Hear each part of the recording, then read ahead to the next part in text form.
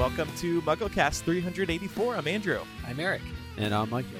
We're joined by one of our listeners this week, Camila. Hi, Camila. Hi, Andrew. Hi, guys. Hey, hailing from San Francisco. We met you because you were featured in the Apple App Store. Yeah. They asked you to share your favorite podcasts, and you included us, and we were like, oh my gosh, that is so nice. So we had to return the favor by having you on the show. Can you tell us what you do? Yeah, not a problem. And again, thanks for having me. And it was really funny because when they interviewed me, they were like, so tell us about the tech podcasts that like help you go. And I was like, well, mostly I listen to this Harry Potter podcast. And the guy laughed. He was like not what he expected. So yeah, I'm a software engineer. I build mobile apps, which explains like the Apple connection there. Let's see. I currently am working on my own app, actually, with a couple of friends. Nice. That's focused on trying to being able to foster thoughtful conversation online, called Sway. And I also consult for apps. I'm consulting right now for this like AR company, which is cool. Yeah. And before that, I worked at LinkedIn for a long time, building like a bunch of their mobile apps. Cool. Yeah. That's amazing. Good for you. Oh, yeah. That is so cool. Yeah. So if we need an app for MuggleCast, Yeah, make us an app, please. I'll work on it in my spare time. Yeah, which I'm sure you don't have much of. It sounds like you're very busy. Yeah. That's very cool, though, and we're honored to have you on the show, especially after featuring us. That was really, really nice. Oh, yeah. But the timing of having you on this week was actually kind of funny because when I asked you if you could make it this week, you said you were actually putting together some notes because you were going to call in with some responses to last week's episode. What did you want to tell us? Yeah. So yeah, it was pretty funny. I was driving, listening to it, and like making voice notes because I was like, no. So I had a lot of thoughts after the last chapter by chapter, and like two of them were just some like observations that like had never really thought of until you guys did the chapter, and one of them was a response to Fleur. But so the first one was that you guys were talking about like unrequited love and like tonks and magic, and it occurred to me that in this like book we'd see like two examples of like that effect, and the second one is on Voldemort's mom, and wondering if like J.K. Rowling did that on purpose. I thought it was like super interesting to see like Voldemort's mother also, like when she is unrequited love, also is like bad at magic until like her dad is away or something. Yeah. Yeah. So that's kind of like a theme of the book, you're saying. Yeah, it looks like an interesting like story arc parallel, like where you're exploring like that effect on like a person's like magical abilities. Yeah, past and present. It happens. That's a good point. Yeah. So and then Fleur, you had some feedback too? Yeah, I had some. Oh wait, the second one was funny. It's now like my headcanon that like the Weasley clock is like a family heirloom because generations of Weasleys have all just been like Arthur, and like some like grandfather like Weasley like made this like clock or something, and that's always like randomly there. So it's like my second one, and I also wanted to know if the hands are magically added when people marry into the family. So like if like Harry and like Fleur and like Hermione get added to it, it's like that's a good point. But also like, is there space for all those hands? I don't know. It's a little confusing. Probably not. It seems pretty crowded as is. Yeah, but that is a good question. This is my open question. I really wish it had been answered in Cursed Child. Sadly, it was not. And then finally, yeah, so Fleur, I had like a bunch of thoughts around this. I thought that so I think J.K. Rowling wrote her speech like that because I think a couple of things. One is that like, I think it's supposed to be sexy because she's French. And I think she's probably like drumming up that like whole like Fleur has this like massive like sex appeal, etc. Everybody just like falls in love with her. She speaks in a French accent. And so that was like my interpretation of that. And also I think there's like a history of Europeans making fun of each other. So like if you watch like these like British comedies are always like they'll have like someone who like speaks in like an exaggerated like French accent or like German accent or something. And so I feel like there's probably just like some weird like humor going on there. And then my other thing was like with like the women's attitude to Fleur, I think that like they don't like her because of her effect on men, and this like super irritates them. And I think Ginny and Hermione and Molly's responses are kind of rooted slightly differently. Like, I think Molly doesn't believe that Fleur is, that Fleur actually loves like Bill, or like Bill actually loves Fleur. She thinks it's like just a physical attraction. And then you see that sort of resolved like in this book later on. And then like Ginny and Hermione, I think they take offense to her, one, because she like never paid any attention to them until she was into Bill. Yeah. And like, two, because she like, I think they think she's kind of like she doesn't have like any real like aspirations in life besides like marrying Bill. And I think they take some like deep seated offense to it because they're both kind of like career girls in their heads. So yeah. Anyway. Yeah. Those are great points, and I think that those were the angles I was taking the first time I read it. But I don't know what changed my mind this second time, this reread that we're doing.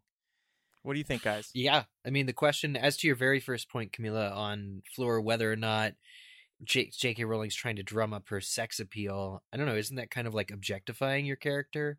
Or are these other characters, like slut shaming her? Like, what exactly is going on? So I think, as we go through this, this book, that's the blessed thing. Like, this isn't the only chapter Fleur is in. So as we go through the book, I want to look for more evidence either way of what, kind of is uncomfortable about this. Because the whole revelation that Fleur is not as shallow as Molly thought she is, like, comes at like the 11th hour.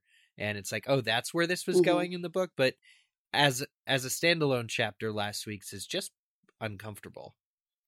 Yeah. No, I think Hermione and Ginny absolutely are a little bit slut shaming her. But again, I think they don't believe in her like true, they don't get her. They don't understand her values, and they haven't like put in any effort to try like figure out who she is. I mean, Molly Weasley is a great example of a character who is a stay-at-home mom. That is her career. And this idea that they would reject Fleur for not having a career aspiration is kind of silly. I think it's definitely good to have another perspective on this, particularly a female perspective. I know that was something that we were talking about kind of when we weren't recording, is that we're going to get a lot of blowback if you have three guys who are having this conversation. Yeah. And it seemed like, based upon some of the emails that we got, that was exactly what happened. But I do think, though, as you go through this book, especially now that we're older, and I think we touched on this a little bit in the last episode, you do have a different type of perspective towards the chapter. And I think maybe a lot of that is informed now by the overall political climate in this country in particular, looking at how Ginny, Hermione, and Molly are responding to Fleur. I'm not saying that is 100% the reasoning behind how they act, but I wouldn't be surprised if J.K. Rowling intentionally included a little bit of that into her writing, and for a reader who's a little bit older, they may interpret that scene differently than somebody who's reading it as a teenager. The teenager is going to see it as, right, it's just they're making fun of her, and maybe they're a little bit jealous, maybe there's some misunderstanding going on there. Yeah. Also, these characters in this scene, in this book, in this chapter, in these chapters, can be sexist without that making J.K. Rowling sexist. I'm not saying J.K. Rowling is sexist. I'm saying the treatment of Fleur is this particular way, which is triggering or different or difficult as an adult, but it doesn't necessarily reflect on J.K. Rowling's views. Yeah, I'd like to believe that if Ginny and Hermione went back in time and thought about this, they'd be like, yeah, we kind of gave you a little bit of a raw deal in the beginning. We're like, sorry. One day in the future, they're talking about, hey, look, I didn't really like you at the beginning, but I did come around. That happens in the real world, too. You don't like people initially when you meet them, and then they grow on you. Like, I'm finally coming around on Micah. Thanks, Andrew. After all this time. Only took 13 years. Yeah. So, Camila, let's get your fandom ID. First of all, how did you discover the Harry Potter series? Yeah, so it was pretty random. So I'm from Jamaica, And I was back home. This is back. Okay, I've moved back and forth between the U.S. and Jamaica a bunch, and that kind of confuses people. But suffice it to say, at this point in time, I was actually living in Atlanta, Georgia, or like the suburbs of Atlanta. And I was back home in Jamaica for Christmas. And my best friend, one of my oldest friends from Jamaica, started talking about this book that she was reading, Harry Potter. And at this point, like, I remember like vaguely being aware that I'd like heard it like on TV. And I was a huge bookworm, but for some reason I like hadn't like picked up this book. And so she started talking about it, and I was really shocked because, you know, bless her heart, like we're still great friends, but she really wasn't like a huge reader. Yeah. So I remember being like, wow, like this book must be really good if Allison is like into this book. So she lent me the book, and I took it home. I was like, so like my aunts were staying, and then we were all like staying in the same room because, you know, we're there for like vacation, and my mom was snoring really loudly. I couldn't fall asleep. So I like snuck downstairs and started reading this book. And I just like read it all night. Like I just finished it cover to cover that same night. That's fantastic. Yeah, so that's how I got into it. And then when I got back, my parents were like really not that like into it. They were always weird about books about fantasy for some reason. I don't know. And so I had a friend who had the books, and so I borrowed all of the books. And I think this must have been like Christmas '99. So I basically like ended up reading all of the books, like, and then Goblet of Fire came out that year, 2000. And so I also like read that. So yeah, that's when I got into it. I was like hooked, and I eventually like badgered someone into like buying me the paperbacks when they all came out in that paperback set for the first four. Yeah. Nice. So let's get in one breath now your favorite book, movie, Hogwarts House, Ilvermorny House, favorite character, and Bertie Bot Bean. Yeah. So my favorite book is Half-Blood Prince. So I'm really excited to be on here for this, actually. Yeah. My Hogwarts House is Hufflepuff. My Ilvermorny House is Pukwudgie. My favorite character kind of shifts between like Ginny and Dumbledore, I think. Just might be like sometimes I'm a little bit protective of Ginny. And I forgot to do my favorite Bertie Bot Bean. They're kind of, but I always just like eat. I like grab like 5 at a time and eat them all together. So you actually feel like eat I them. Can't like distinguish them. Yeah. Yeah. Did you say your favorite movie? I did not say my favorite movie. So sorry, my favorite movie is also Half-Blood Prince. Oh, okay. Cool. Yeah. I kind of guessed that. Yeah. Yeah. Nice. Very good. And let me ask you, as a woman of color, we don't have many people of color on this show very often at all. I'm sorry to say. How do you feel about J.K. Rowling's work in terms of representation and diversity? Yeah, you know, I think it probably could have done more. I think it was definitely of its time. She does have like a couple of incidental characters, but like really the only person of color that she has who's like a character in their own right and not because of their like relationship to someone is Kingsley Shacklebolt, which, you know, like he would have maybe wanted a little bit more in that. Like everybody else, like Cho Chang and like the Patils and even like Dean, like Lee Jordan. Yeah, like they're all like there because of their like friendship or relationship to like someone else. And so I think that's like a little bit unfortunate. But again, I think it's like very much of its time. Like I kind of suspect if this series were written like 2 decades later, it would have probably been pretty different. Yeah, I totally agree with that. And I mean, now J.K. Rowling is writing Fantastic Beasts, and it does seem to be a little more diverse. Yeah, especially the follow-ups, right? There's definitely more characters who have like meatier roles, etc. Right. So, yeah. Right. How did you feel when Hermione was cast, or black actress was cast as Hermione for Cursed Child? I loved it. I really, really loved it. And like, there's all this like fan art with Hermione as a black girl. And I mean, it's gorgeous. It's really amazing.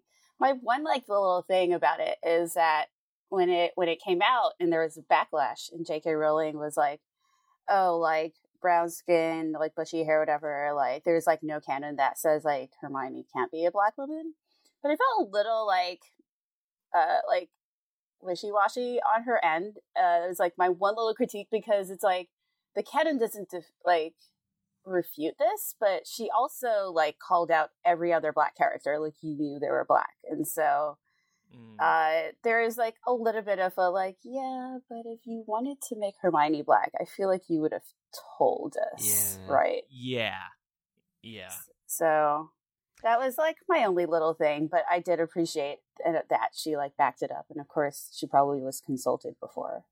Yeah, because even before Cursed Child, there were, you mentioned that there was fan art of Hermione being Black, but that existed even before Cursed Child. Yeah, like there people had that in their head. Some people did. There's a lot of people who are like, hey, she could be Black. I think for the same reason that J.K. Rowling said that, right? There's no like canon explicitly like refuting that. Right. And this is a good time to plug Alana Bennett's BuzzFeed article on that subject. Yeah. I'll have to put a link in the show notes. She did a very good piece on that. So, okay, well, now we know all about you. It was great to learn about you. Yeah. Let's talk about some news. We're going to be learning more, you could say, transition, about Evanna Lynch. She is going to be on Dancing with the Stars this season. Season 27. Oh, my God. You know what they did? I heard this news and I'm like, wait, season 27? Are you kidding me? Was this thing going since like 1990? No, they do 2 seasons a year. So I figured it out quickly. I'm learning so much, you guys. In the last week since I've researched this to talk about it on the show, I've learned so much about Dancing with the Stars. It's ridiculous. But Evanna Lynch is going to be paired with Kyo Motsepe, who's the professional. Dancing with the Stars, they pair a celebrity with a professional dancer, and then they compete in ballroom and swing and dancing competitions.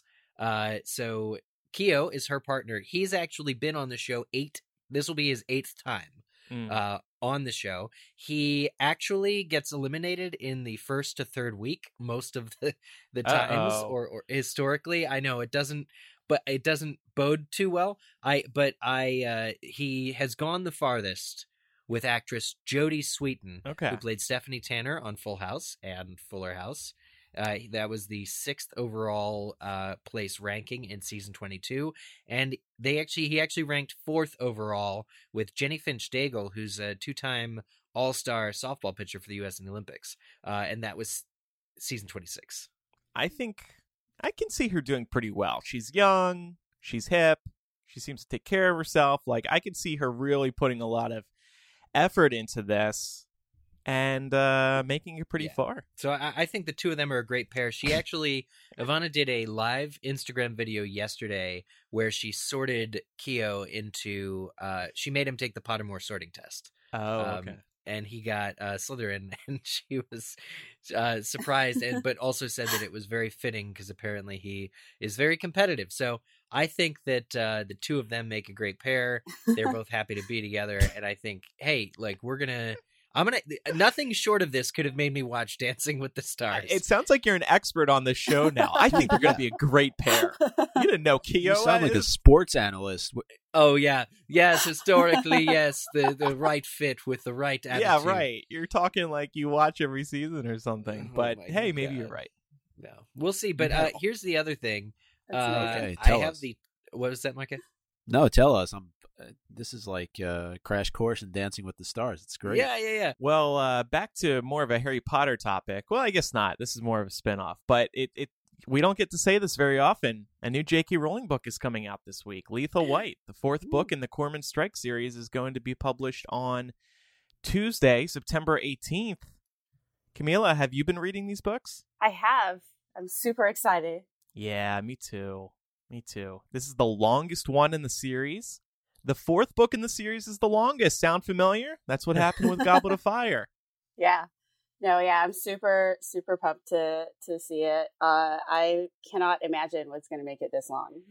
Yeah, well, a review came out last week. I don't know if they had, who was it? It was some British publication, and they were saying that it's the best book in the series. They were raving about Joe's writing, so yeah. I've really enjoyed these books. They're great whodunits. It's really wonderful.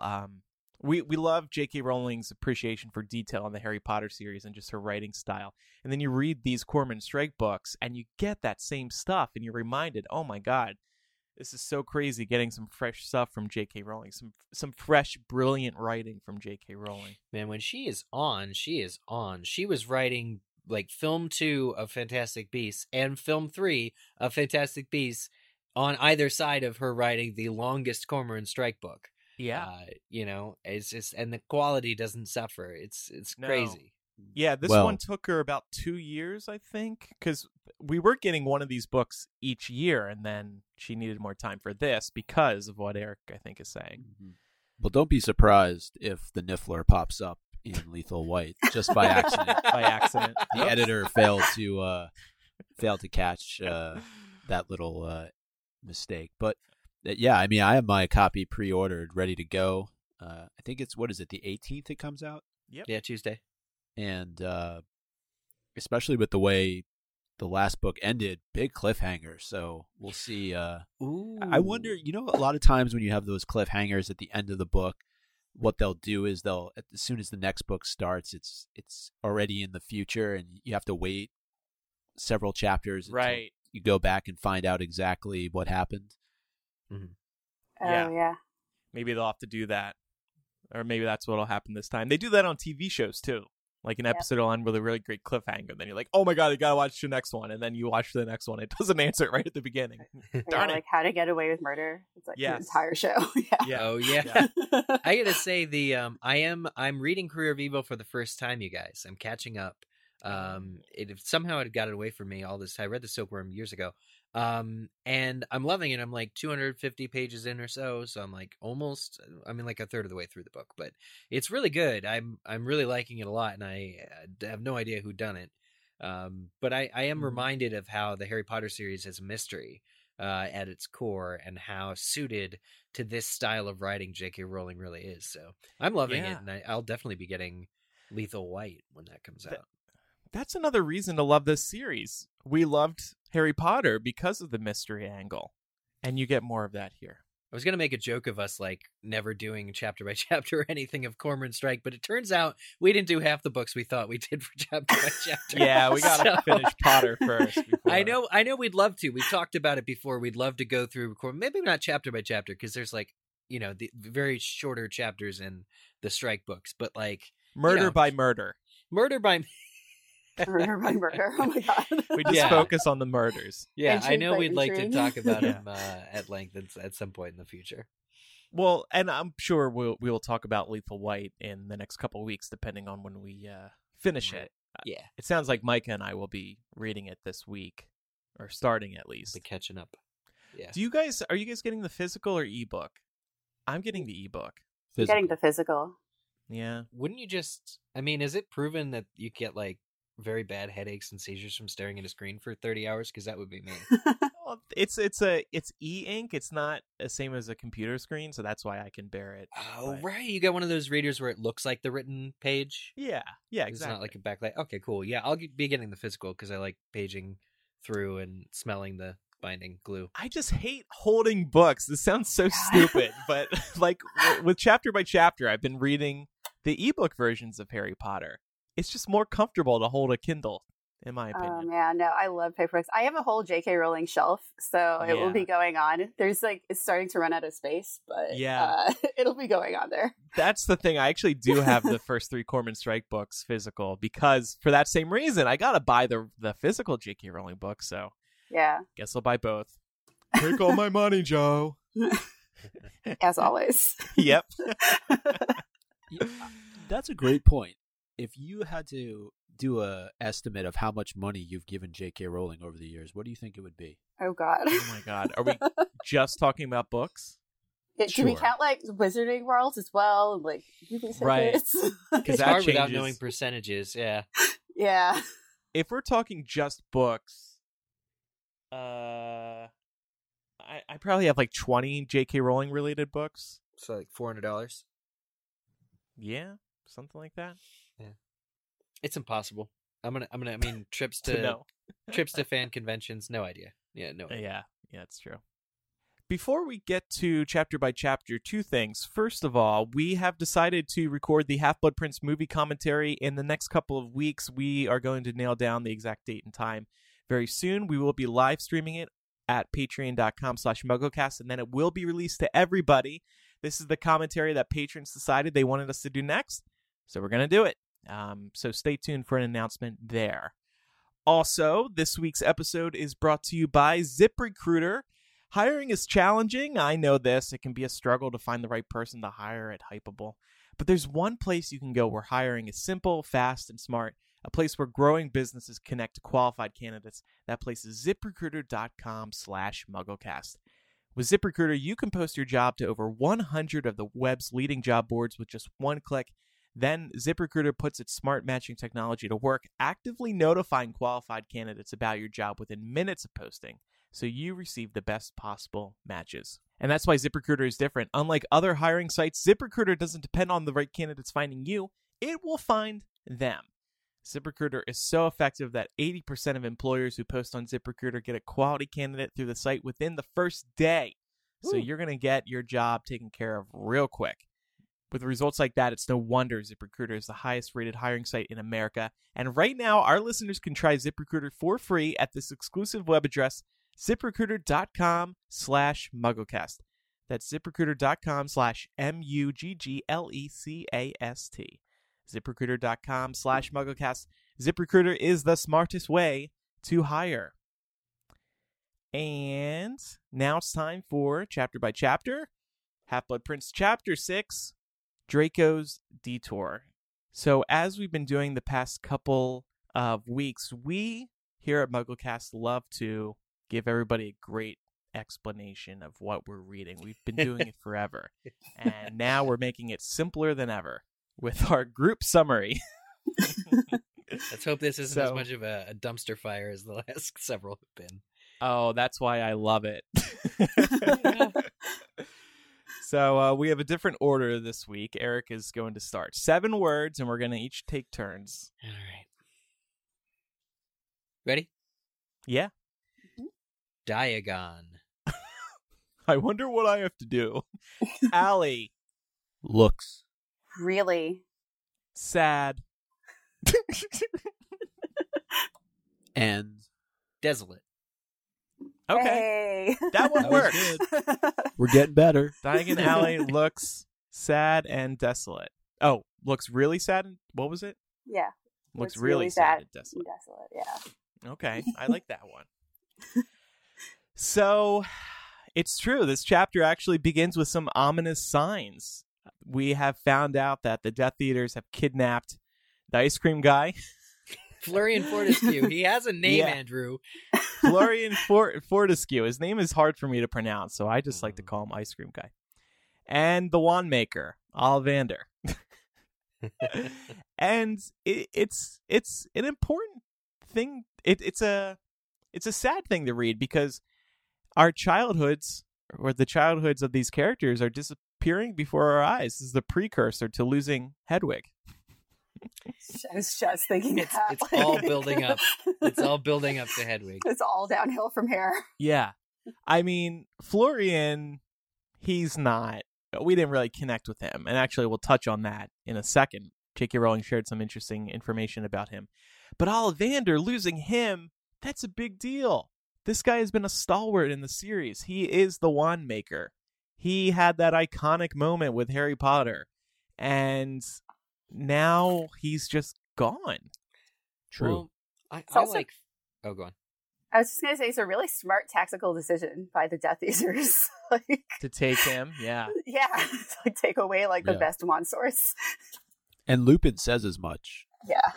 Yeah, for sure. I always liked Florian more than I liked Ollivander. Because, like, if you remember back to the scene with Harry and Ollivander, Ollivander seems to come away praising Voldemort. That whole terrible things, but great.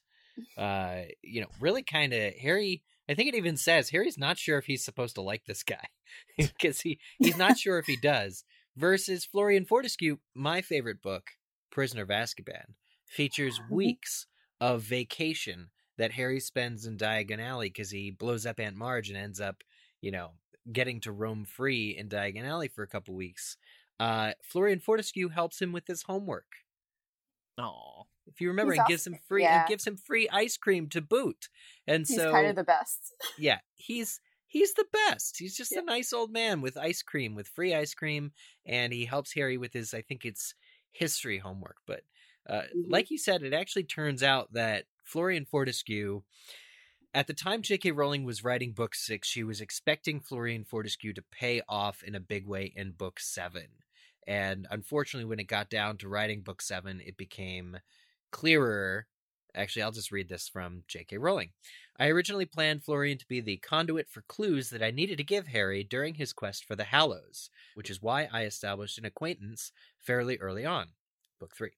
At this stage, I imagined the historically minded Florian might have a smattering of information on matters as diverse as the Elder Wand and the Diadem of Ravenclaw, the information having been passed down in the Fortescue family from their earliest ancestor.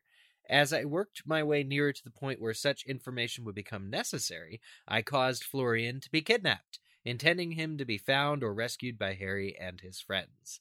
The problem was that, when I came to write key parts of Deathly Hallows, I decided that Phineas Nigellus Black was a much more satisfactory means of conveying clues.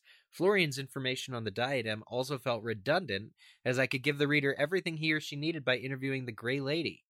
All in all, I seem to have had him kidnapped and killed for no reason. He's not the first wizard.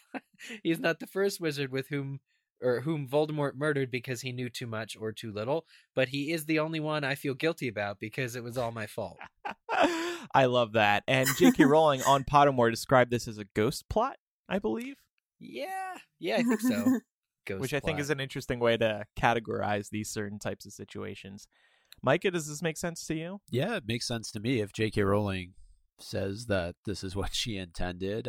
But I would go back to what was said very early on, is that this all seems like a bit of a loss of innocence, especially when Harry is reflecting on the fact that both Fortescue and Ollivander have disappeared. You know, his childhood, his early years are now being compromised a bit in a way, when, especially once you get to Diagon Alley and you see just how sad and desolate it is. It just shows you that things are changing and getting darker. I know we've talked about that in the previous chapters, just how the landscape and the environment overall are shifting, and this just adds to it even more. Yeah. I have a single reason why I genuinely like Florian Fortescue.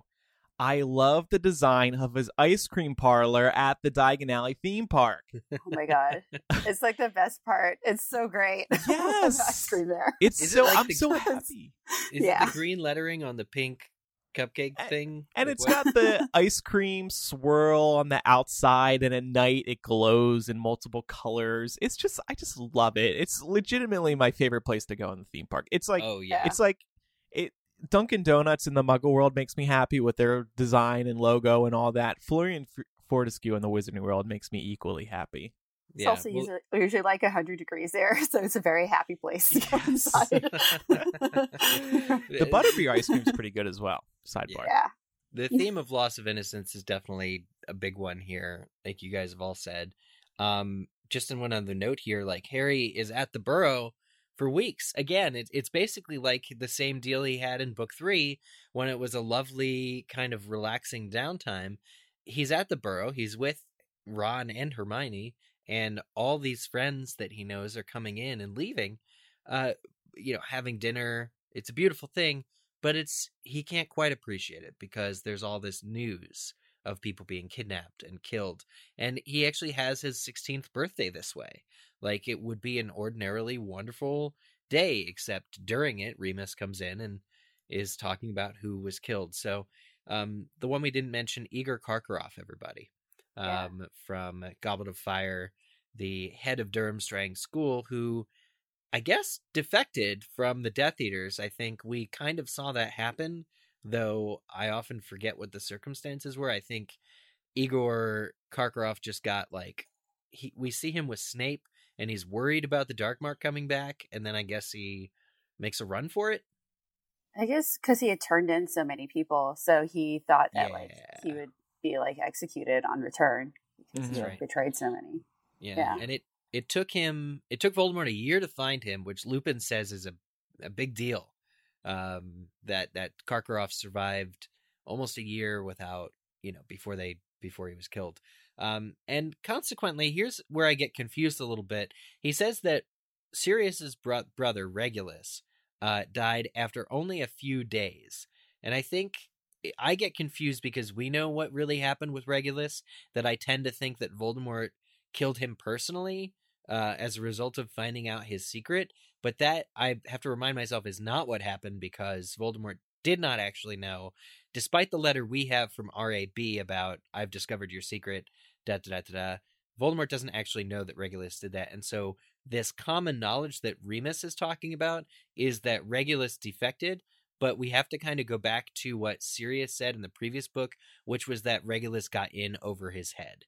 So I think that everyone just kind of, Remus and Sirius both think that Regulus kind of got cold feet and then was killed a few days later. They don't know the full extent, but even Voldemort or the Death Eaters who may have killed him know the full extent of why he left. It's also our second mention in this book of Regulus. Yeah. When was the first? Slughorn. Oh, yes. Was that last? Yeah, 2 chapters ago. Yeah. I think she's definitely drumming up for us to like be on top of remembering that Regulus exists. Yeah. So there is a bit of good news, despite losing Igor and Florian and Ollivander. Harry's now Quidditch captain. And what I find funny about this moment is that Hermione's like, "Oh my god, yes, this means you can have access to the prefect bathroom and everything." And like, why is this the first benefit that Hermione mentions? I mean, you know. kind of baller, Yeah, well, so that's the thing. I was trying to think back to my like high school years and thinking about like, wow, I guess it'd be cool to have access to like, I don't know, the faculty room. That's the only thing I could think of. Like, you don't have to be around other students who you don't enjoy, but I don't know. That seems like a weird thing for Hermione to prioritize. Like the showers in gym class and how you had like communal showers. Yeah. If there was like a private spa at high school, wouldn't you be like, "Oh, cool"? Yeah, but I do wonder what the other benefits are. Prefect bathroom and he gets to be captain of a sport that he loves for his school. Yeah. Yay! That is cool. Harry's cool. officially like the ultimate jock. Yeah. He's the Jock captain level of this sports maximum. team. Yeah. But despite this, there is talk of going back to Diagon Alley to get their school supplies, and Mrs. Weasley is concerned about going there because of the danger, and there's speculation, maybe Voldemort could be hiding. There's a joke made by one of the Weasley brothers, I think, or maybe it was Ron. It was Ron. It was Ron. About, oh yeah, Voldemort's going to be hiding in one of the shops. Sure, Mom. Mrs. Molly says, "If you think security's a laughing matter, you can stay behind and I'll get your things myself." Darn. Now, to me, that is a bit strange because just a chapter earlier, she was rolling her eyes at Arthur's security test. Yeah. So, like, what's the difference here between the two situations? The only thing... I think it's Diagon Alley. Yeah. The only thing I can think of is just the way that the chapter opened with Lupin coming in with all this really sad news. Maybe that changed her mind a little bit. Maybe she also may feel very comfortable within the confines of her own home, but going out of the burrow, she may feel a little bit different. Yeah. And now she's looking after her children as opposed to her husband. Slightly different. I mean, if they'll take the ice cream guy, right? And she must be like, damn. Oh, like, they'll take nobody's Yeah. safe. Nobody's safe. The one other thing I wanted to mention, though, before we move off to Diagon Alley, though, is that Ginny is referenced as being very, very good at Quidditch during the sort of downtime that Harry has at the Burrow. Yeah. And I thought that was setting up her making the team. Yeah. I also thought it was really funny that they like that he called out like Hermione's being dreadful at Quidditch, like that little giveaway where he's like Hermione and Harry played against like Ginny and like Ron, but they were evenly matched because Hermione was so bad at like Quidditch. Oh, yeah. Ginny's actually really good. Yeah. Just another thing to love about her. Hermione, Yeah. though, really these last couple of chapters, and then especially as we move through this one, even with the bathroom comment, she just doesn't seem to be herself. I don't know what it is. Like the way that just she got reacts. punched in the eye. What's that?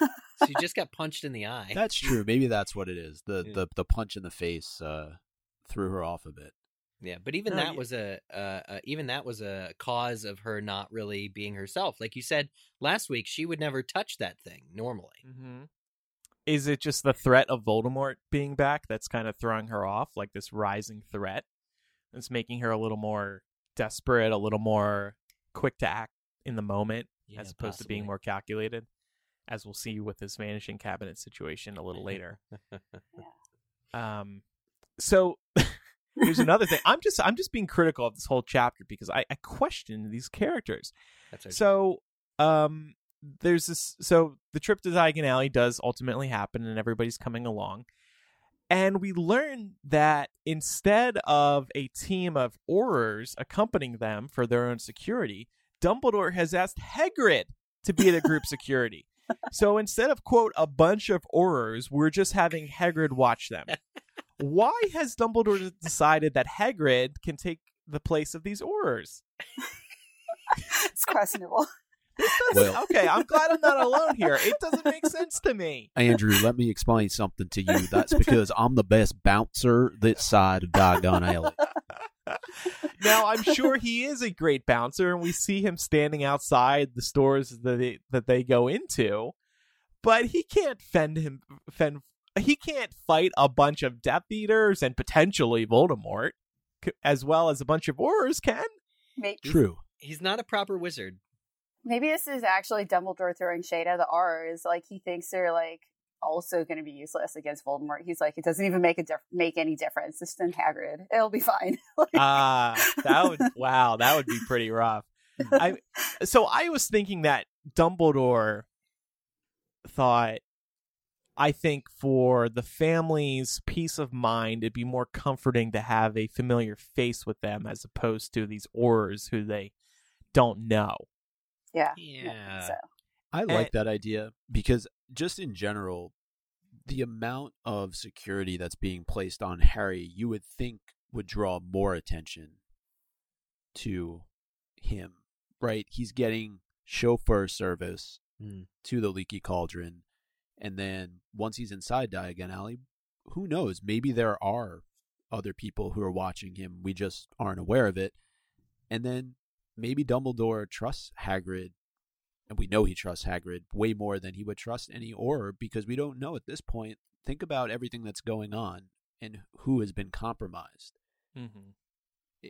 It could be a danger to just take a random Auror and put him or her on the security force that's supposed to look over Harry. Yeah. I'm also thinking Dumbledore thought that there was actually not going to be a threat there. He felt pretty confident that there wouldn't be. Because if he did think there was a chance of a threat, he might have just prevented them from going to Diagon Alley altogether. Yeah, I mean, you can owl order all of your supplies. I think we see. I was gonna say, I think doesn't Ron do that later when it turns out he's taking potions too, something like that. Yeah, well, by They this both point do. in the series, they do have the Grubhub app, and they're able to get Amazon on Prime. same day delivery, 2-hour delivery, Prime now. Isn't there also a mention, I forget if what book it's in or if it was just a movie-ism, but Dumbledore saying that he trusts Hagrid with his life? Yeah, that's Yeah. in both. Yeah, In the Yeah. book. I did think it was really like cute, but also sad. And so when Hagrid goes in, when they go into the Leaky Cauldron, and like Tom the bartender is there, and he's like, "Oh, just passing through, Hogwarts business." And I thought it was a really sad like callback to the first time when they went to Diagon Alley, except Yeah. like really like depressing, as Yeah. opposed to like that day when everything was like happy and exciting. yeah. Right. That I love that connection between book 6 and book 1 because there's another one in this chapter too, when they get into Madame Malkin's, which is the same person that Harry runs into. Yeah. If you remember in book 1, he ran into Draco and Madame Malkin's too. That was when they first meet, and I'm not 100% sure on whether Madame Malkin is accidentally sticking him with the pin in book 1, but they have a not too happy conversation about Slytherin House and Hufflepuff. I think I'd leave, wouldn't you? Something like that. But Tom the bartender, love that guy. It's real sad to see his business is kind of Oh yeah, nobody's in there. down. Maybe Hagrid could have sat in there a couple hours after the operation has ended and could drink a lot and pay Tom's bills. It raises the question. Like, Hagrid is not a proper wizard. The only reason he would be here is nostalgia. Like, Dumbledore is bringing us on this trip for nostalgic purposes. And as much as proven, isn't it? I mean, we'll talk about it a little bit later, but they sneak out and they get around him, and Everything's that's fine. dangerous. So, speaking of the situation in Madame Malkin's, they do go in there. They run into Draco and Narcissa. And the thing I wanted to talk about in this area is just how vicious Narcissa is. So, things quickly get heated. At one point, Narcissa says, "It's all right, Draco. I expect Potter will be reunited with dear Sirius before I am reunited with Lucius." And then Harry raises his wand and Hermione stops him from casting a spell. But that's just a horrible thing to say. And then a few moments later, she says, "I see that being Dumbledore's favorite has given you a false sense of security, Harry Potter, but Dumbledore won't always be there to protect you." I mean, she is saying that there are people who are going to come and probably kill you. And also Dumbledore. Like, spoiler alert, Narcissa. Let's not excuse Harry from the things he says. He calls Lucius her idiot husband and says that maybe Azkaban can find a double wide cell for them. Like, it's for your loser of a husband. Yeah. The gloves are off on both sides here. But as a mother, shouldn't you take the high road? Yes, 100%.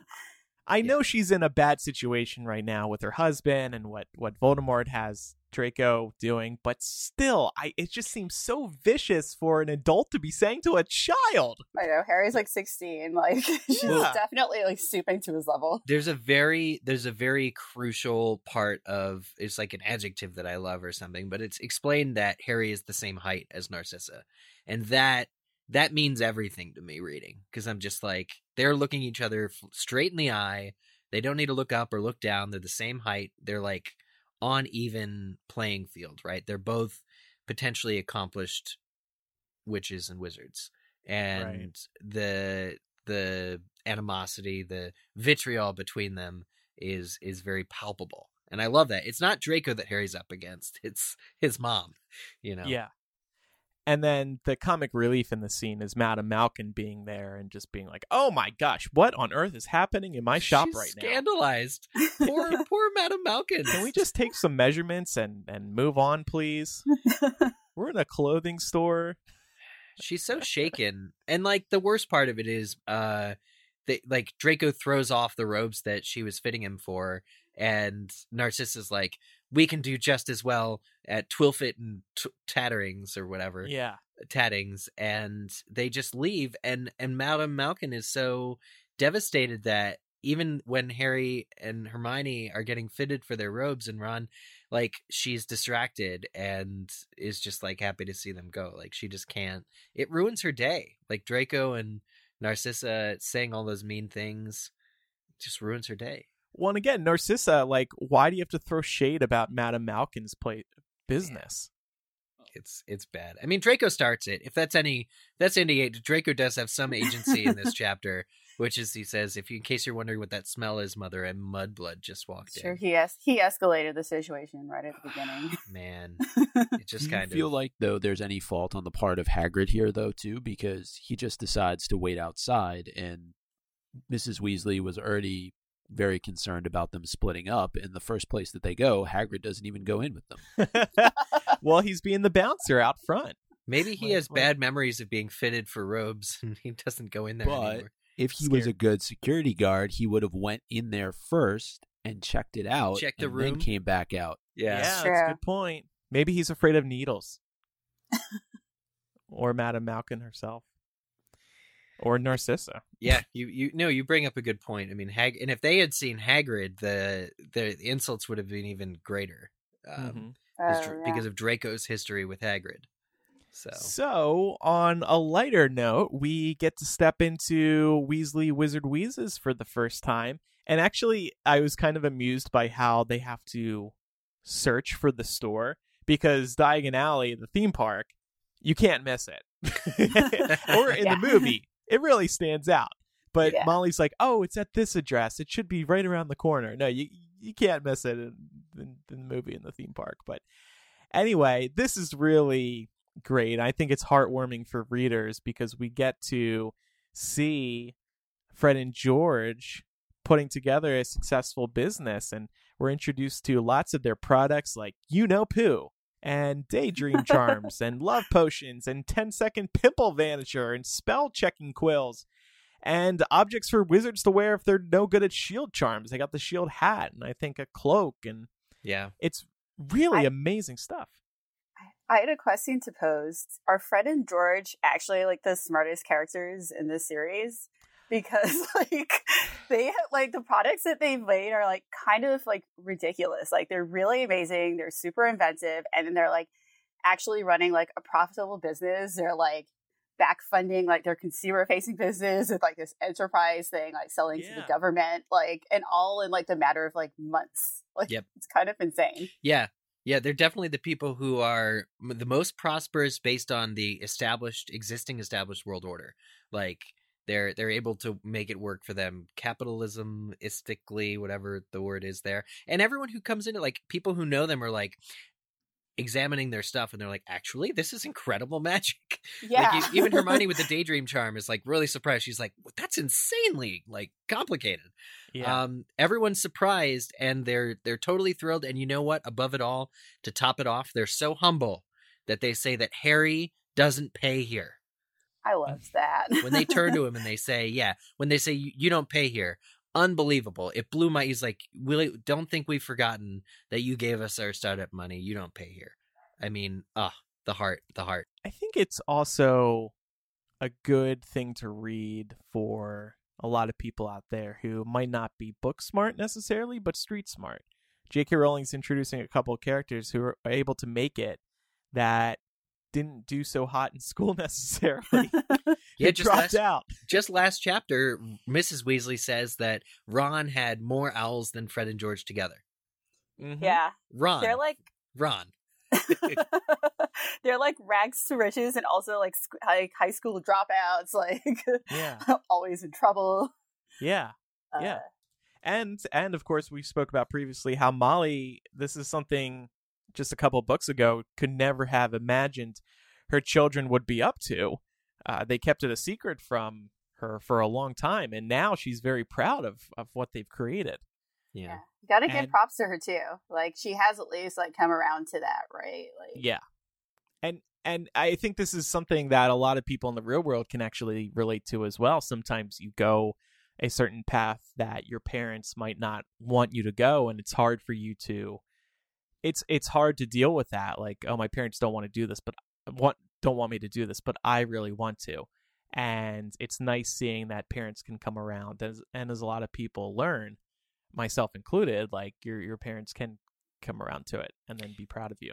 Yeah, it's definitely a morals story or the moral of the story is follow your dreams, follow your passions. Like, right. Fred and George have this school rep for being jokesters, but they've turned it into, in their passion through hard work and dedication of building this now veritable line or an empire of joke stuff and really incredible products now. And it's just because that was what they wanted to do. And for books, we were talking about Fred and George being locked up in their room at the Burrow and explosions were heard, all this stuff. Like they worked hard and they wanted to be jokesters. Andrew, you wanted to be broadcaster, and you both did it. Congratulations. We all did it. Yeah, we all did it. I have a question though. This is for everybody because I'm just confused. Endless. This is not the first time I've ever been confused in a Harry Potter book, but this is absolutely the biggest, most prevalent, pressing question that I have had about the series as a whole. What is Pooh? Oh my god. This is like my favorite thing that they did. Because I think it's Camila, can you explain it? You know poo? I think it's because like I think it's a kind of brilliant pun because like sometimes like if you have a lot of anxiety and stress, like you might actually be kind of like constipated, etc. Right? And so I think people are like so stressed they're actually like constipated, like over all of this, like the who, like Voldemort being back. It's sort of brilliant. Well, but it's not a product, right? It's not a product. It is. I don't know. Is it a product? It could be a product. Andrew, you called it a product. I don't think it's we never see anybody buying it, do we? No, but it's the first thing that we see when they're introduced, and I'm looking it up now, and it's described online as a product. Because that's what confuses it's a prank. me. It's a prank product, though. It's one of their pranks. It causes constipation in the person who takes it. It causes constipation. Okay, because I'm just like I'm so confused because I thought it was just a sign on their side on the side of the building that it's fun wordplay, right? And it plays off the idea that there's this pressing fear of Voldemort returning, and they're like, don't worry about you know who. You should be worried about you know poo. Constipation, sensation, it's gripping the nation. But I never thought it was. You don't see anybody buying it, right? Like it's not. I didn't know if it was a product or what. I feel like it's probably both, which is actually even more brilliant. Like, not only is it this like insane pun and like sign to like grab your attention, but also you could probably like buy it to like prank your friends. Right. Yeah. But I think that's the brilliance of this part of the chapter, though, is just you see how good Fred and George are, and I'm thinking also about how they're making stuff that the Ministry is using, and that would never even cross our minds probably in the previous books when we've been reading about Fred and George. Just what they've been able to accomplish with this shop is, in my mind, extremely impressive and beyond anything we thought them capable of doing, especially you go back to just the last chapter. And Mrs. Weasley is talking about how Ron got more owls than the two of them combined. So for them to be doing this level of magic, I would say there's multiple levels of magic that they're able to do. And kudos to them. I do think that's why she was so mad at them, though, when they like didn't get any owls like, in book 4, because she like knew that they're actually like super smart. I wonder if Fred and George had dreams of feeding Voldemort poo. So, poo for who. Does it give him like a 30-year constipation? Does it cure constipation? Does it help? Does it cause constipation or cure constipation? I'm so confused. God, I feel like it's got to cause it. Yeah. And poo. Why are we? Poo. You will not poo. You will not poo. Does Voldemort poop?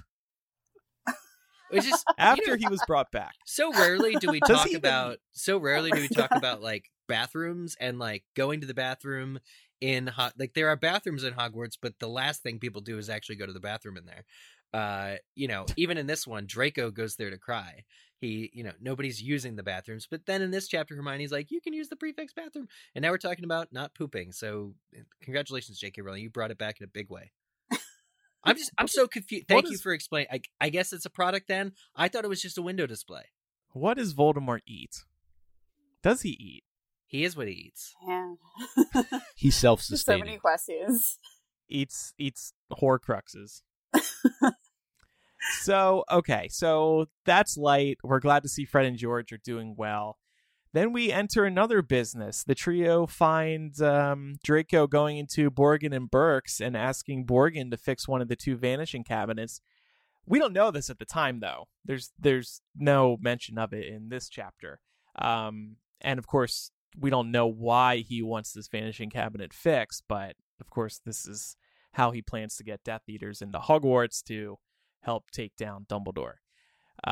This is what we were alluding to earlier with Hermione kind of being out of character.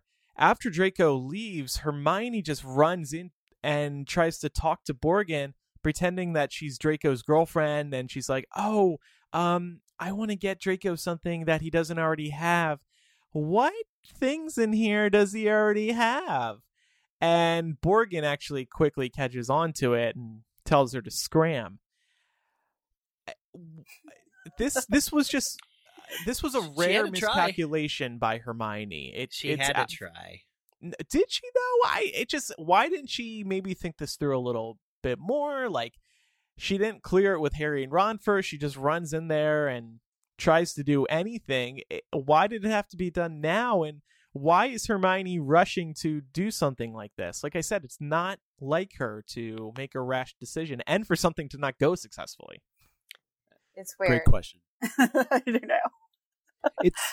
It's a huge risk though too, because who's to say that Borgin is not going to relay this information immediately over to Draco, that there's this young girl who runs into the shop not seconds after he departs and is inquiring exactly about what he was just in there for. So I think it's a terribly uncalculated risk that she takes.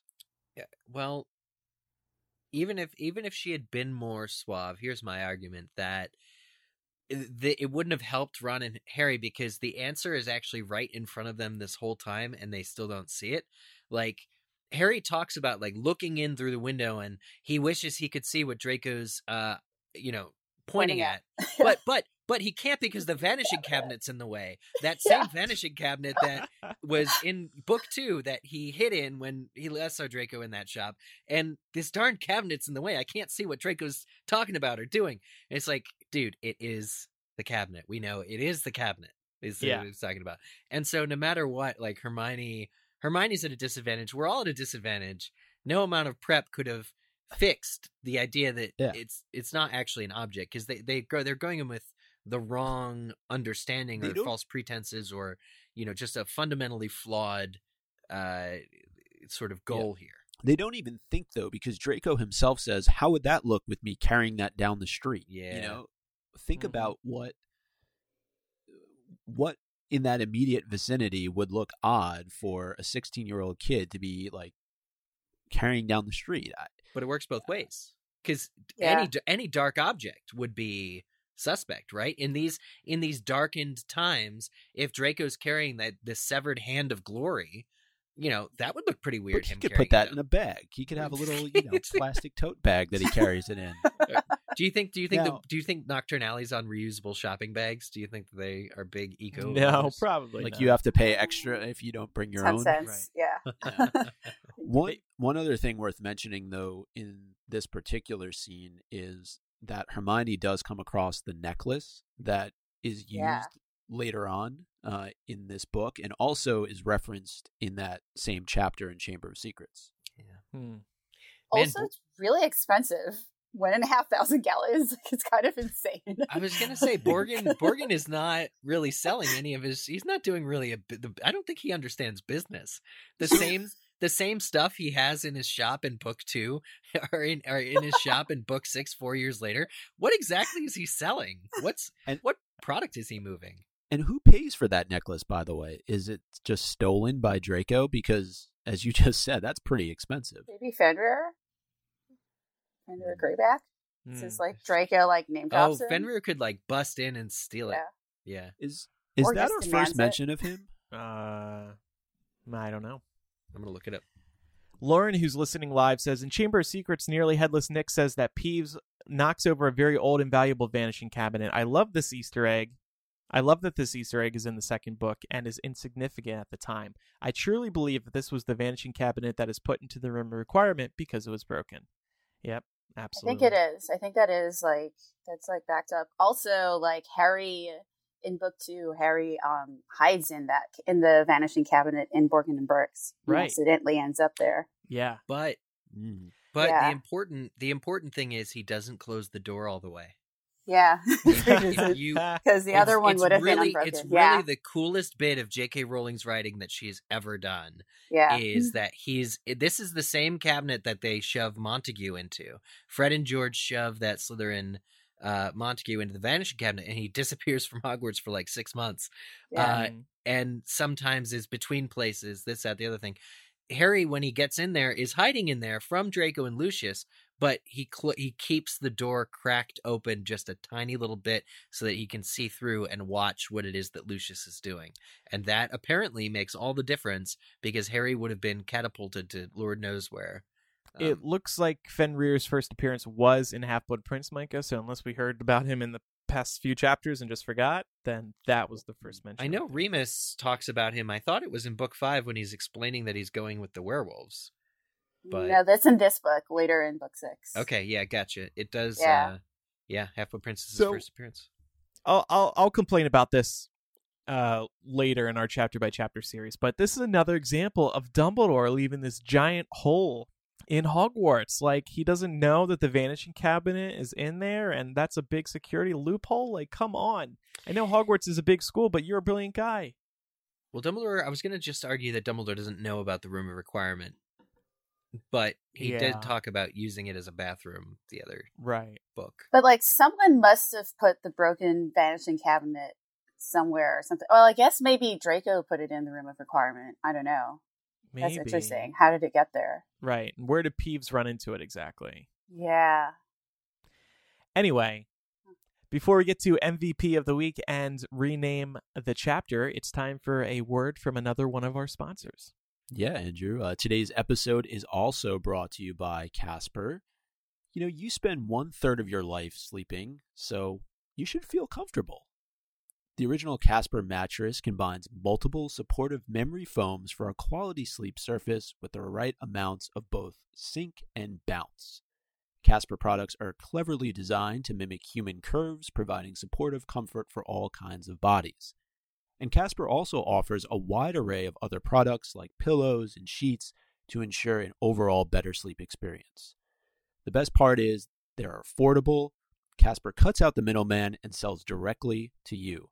There's also hassle-free returns if you're not completely satisfied, and it's delivered right to your door in a small, how do they do that, size box. And I can tell you from personal experience, I was that person who said, how do they do that? And Andrew, I know you also have a Casper mattress. This is something to me that's really great for a college student or somebody who is about to move apartments because it's simple, it's easy, it's affordable. The mattress, it shows up in a box and it's just easy to move upstairs, get it right into your room, unpack it. And I've had my Casper mattress now for just about over a year and have had great night's sleeps all throughout. They are so cozy. You want to look forward to going to bed, and Casper helps you do that. You sink into bed and you're just like, ah. And you can be sure of your purchase with Casper's 100-night risk-free Sleep On It trial. MuggleCast listeners get $50 towards select mattresses by visiting casper.com/MuggleCast and using MuggleCast at checkout. Certain terms and conditions apply, but just head on over to casper.com/MuggleCast, use code MuggleCast at checkout, and get your Casper mattress. Let us know how you like it. It's worth it. The fact that they give you that 100-night trial, that tells you they're confident in their mattresses. You're just going to fall in love with it and then fall asleep. Eric, did you want to, is this you connecting the threads? Yeah. Before we get into MVP, our patrons are writing in more info about the Vanishing Cabinet. Lauren L. writes, in Chamber of Secrets, Nearly Headless Nick says that Peeves knocked over... I read that earlier. Oh, you did? Yeah. Really? 5 minutes ago. Yeah. Eric fell asleep on his Casper mattress. Wait, so this was the cabinet that Nick is to blame, actually, because Nick... Oh, Peeves is to blame. No, but Nick persuades Peeves to drop it to get Harry out of detention with Gilderoy Lockhart. So he sets up that distraction. So Nearly Headless Nick broke the cabinet, which now Draco has to fix the whole...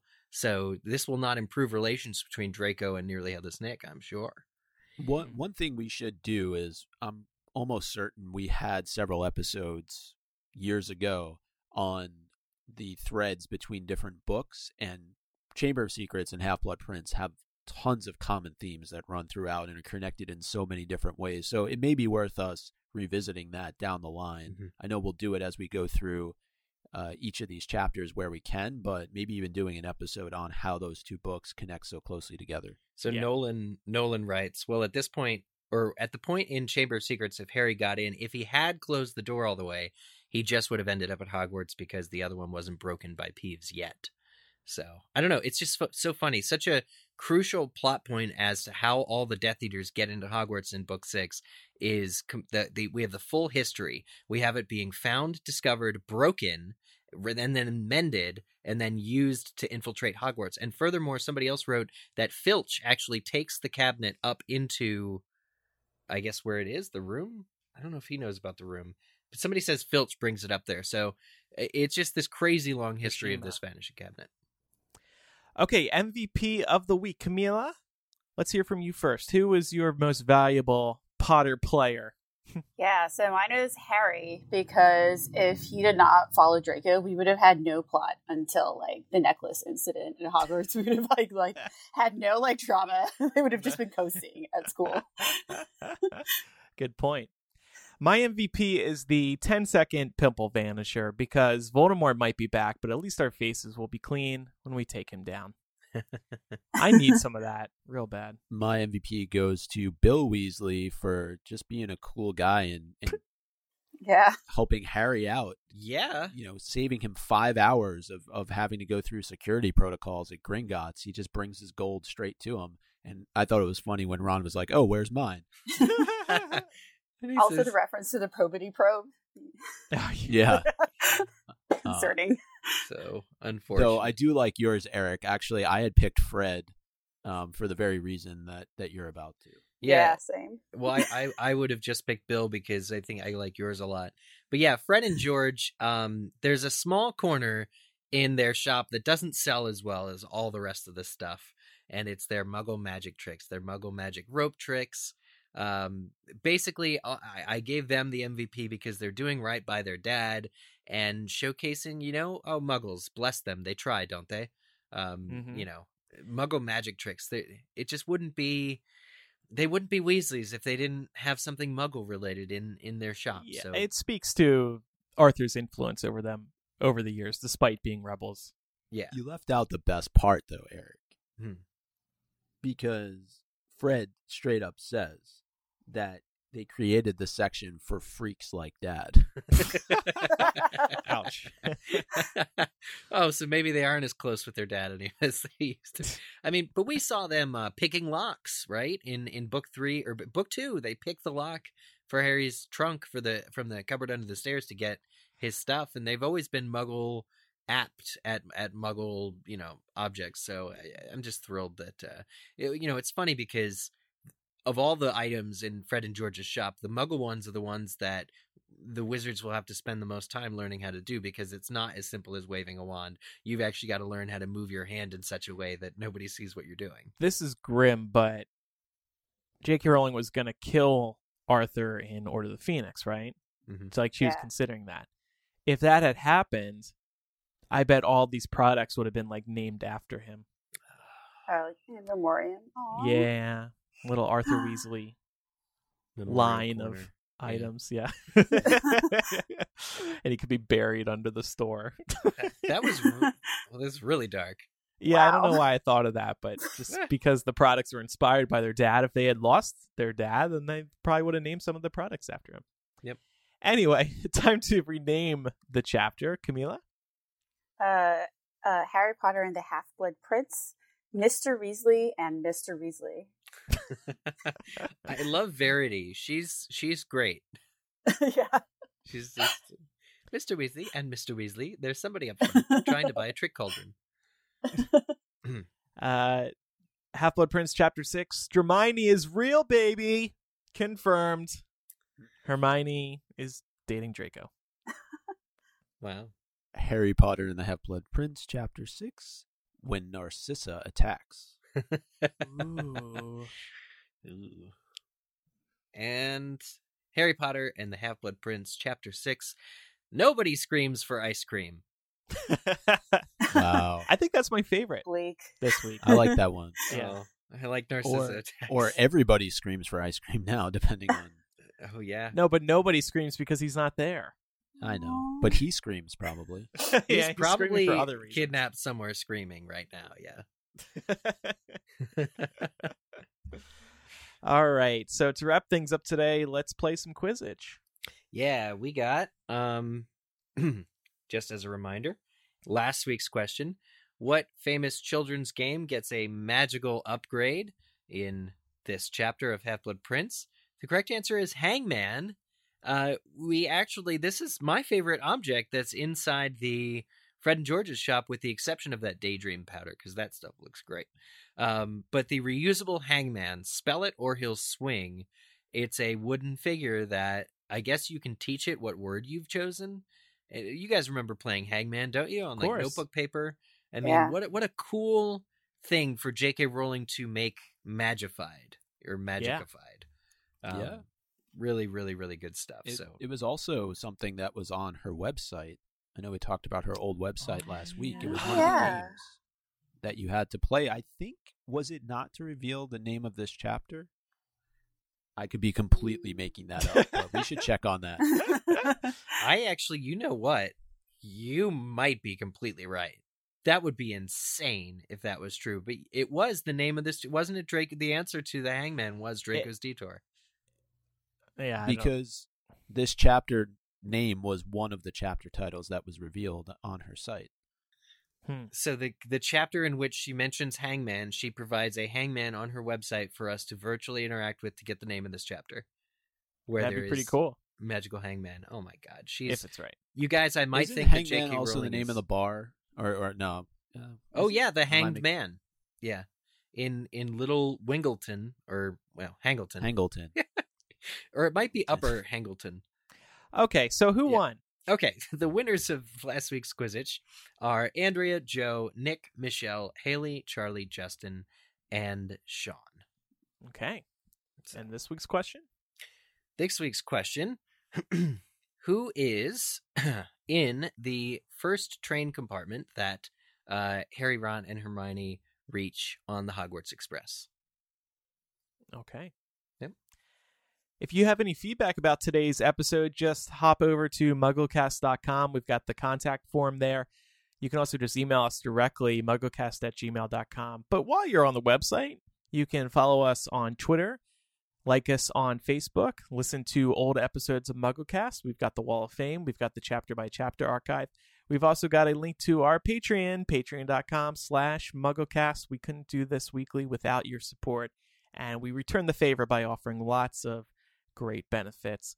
Our Fantastic Beasts poster giveaway just wrapped up. We're going to select a winner this week.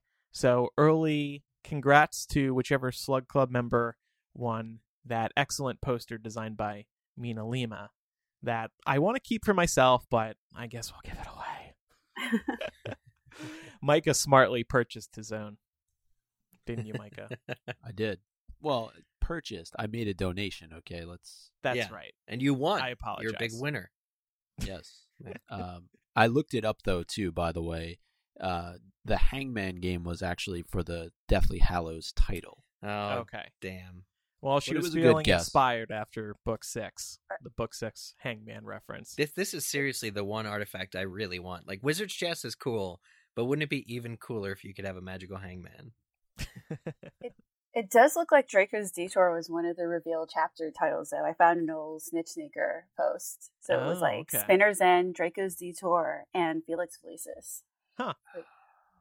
Can you imagine if the show was rolling before Half-Blood Prince came out and we were like, what does Draco's Detour mean?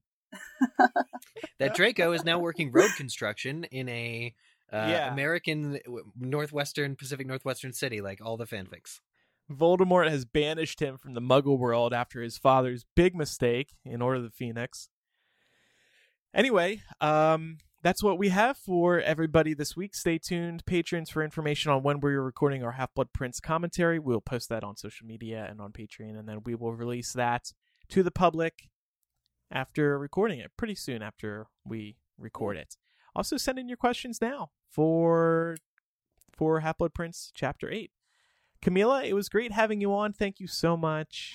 I had a blast. So Good. thank you so much for having me. And it's like a little it's great. You guys are like the first podcast I ever listened to, like back in 05 or 06. So like That's awesome. it's super, super exciting to be on We're there. honored. Yeah. Honored. And we'll be in touch about that MuggleCast app as well. Yeah. I'll get right on it. Well, no, good luck with your app that you're developing with your Yeah. friends, and let Thank us. you. You have a name for it already, right? Yeah, it's called Sway. Sway. Sways, Okay. yeah. Let us know when it's out. We'll let our listeners know, and of course, we'll check it out. I Yeah. want to see your work. Absolutely. And That's don't so cool. forget to forget it. I was going to say tune in to Dancing with the Stars, Eric. Yeah, Monday, September 24th at 7 Central on You still have a whole ABC. nother week before that debuts. You're going to talk about it on the next episode. I would Oh think. yeah, you bet I am.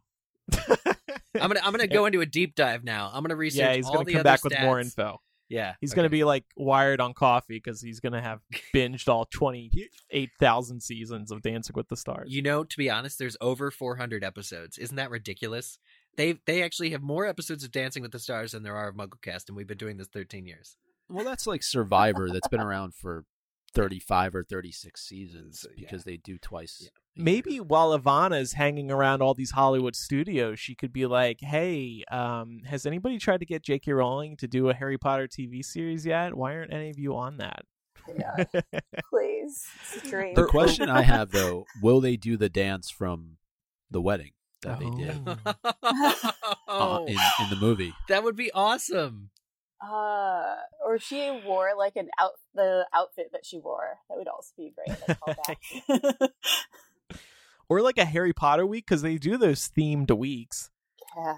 Yeah, They do Disney week, and because everybody else has to dance to like Neville's waltz and stuff. Pretty cool. Pretty cool. all right. Thanks, everybody, for listening. I'm Andrew. I'm Eric. Micah? And I'm Camila. Bye, everybody. Bye.